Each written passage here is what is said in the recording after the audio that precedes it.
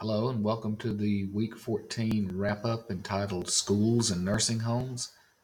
The official ribbon cutting of the cottages happened this week, and the event brought out many similarities between schools and nursing homes and their importance to the dignity of this community. Happy Friday. I hope you had a wonderful Thanksgiving and have had a productive week.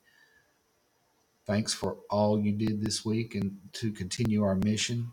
Much has happened through the course of the week coming out of the Thanksgiving break, and I want to use this wrap up to share the positives and put the whole week into perspective. We'll start with recognition. In the week 13 wrap up, I wrote about the state recognition that has been received by our buildings, and this Monday I received more good news from the Office of Educational Policy. Holly Harshman Elementary has been recognized with a Beating the Odds Award for high ELA growth for the Southwest region. Louise Durham and Mena Middle School also received this award, with the middle school earning it for all subjects and making the state's top 10 in two categories of overall and English language arts. The full list of the Beating the Odds award winners can be found in a link in the text. This week, several school staff members helped a struggling mother of one of our second graders get out of the executive inn and into a house. When the request for assistance came, our people stepped up to fill the home with furnishings and housewares, have the electricity turned on, and deliver a stove donated by Washburns. Washburns is also donating a refrigerator. It is a happy story for a mom who lost her 9-month-old not long ago. She now has a home, and one of our students has a better chance at success. I want to thank Ms. Philpott for inviting me to do a lesson for her enrichment class of ninth graders on Wednesday. The lesson was on tying ties, and they learned to tie a simple knot and a Windsor knot. We had a fun time learning a new life skill that I hope they will use frequently. I'm glad that I was given this opportunity to teach kids a skill because early in my career, Mr. Duckett, former Mena High School ag teacher and administrator, used to tell me that when you are having difficulties in the job, to just go grab a ninth grader to make them good at something.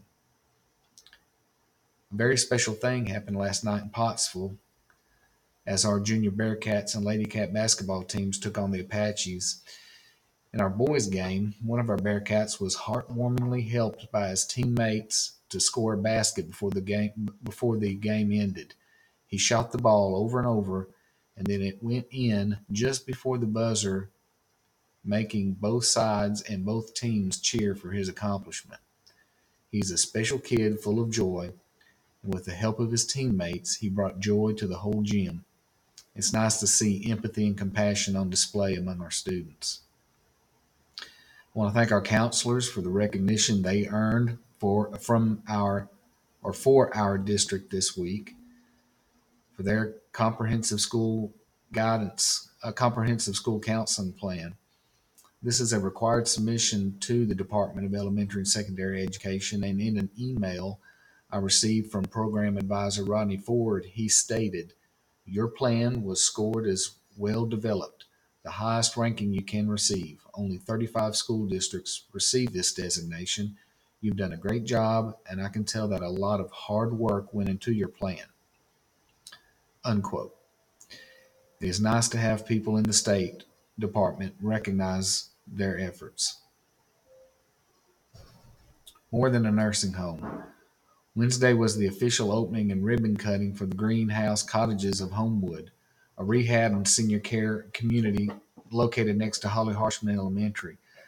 We already know they have been a wonderful neighbor to Holly Harshman, but going to the ribbon cutting gave me more perspective on the mission and purpose that nursing home and our mission and purpose of that nursing home and our mission and purpose as a school. The administrator of the community, Vicki Hughes, explained that each of the houses in the complex was named after some influential person from Mena to honor and memorialize those names and their service to the community. Besides the proper names such as the Coogan House or the Rowe House, she also called the names Bearcat House, and Lady Cat House. That is us, you and me. Our school is the largest contributor to the future good of our area. Just just prior to Mrs. Hughes's portion of the program, a gentleman from the Department of Human Services, John Ponvey, made some very meaningful statements. He said that a society can be measured and evaluated by the way it treats its elderly and its sick, which is a modification of a quote attributed to Mahatma Gandhi. As he spoke about the impetus of the cottages, he reminisced about visiting his grandfather in a nursing home and how institutional and depressing they were. Many of you can probably relate. They were not like home at all, and definitely not suitable for people who were in cognitive and physical decline to feel like they were at home or are at home. He went on to explain that they chose Mina because not very many communities have what we have.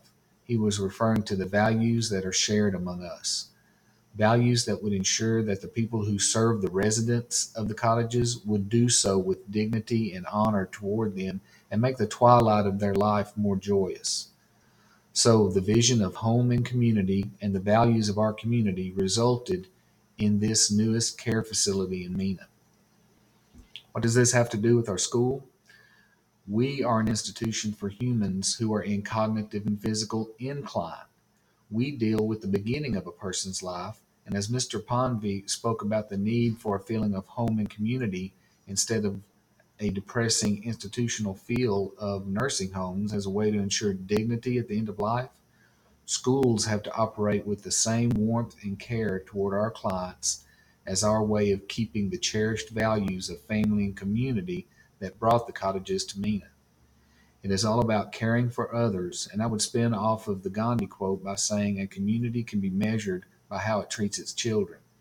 If we treat our children well by guiding their cognitive and physical incline, we will continue to prosper.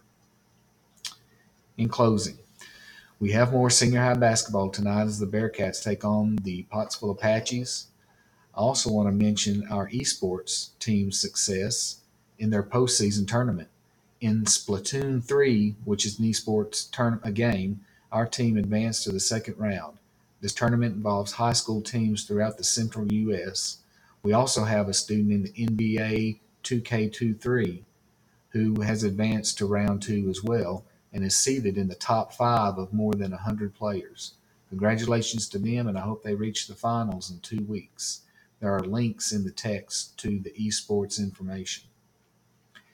Our latest district goals data continues to trend the same. Discipline remains much lower than last year, and attendance is at 92.5%. There's a link to the data website in the text. That is all for this week at Mina Public Schools. Our students are prepared, our staff is supported, and our community is confident. Thank you and have a nice weekend.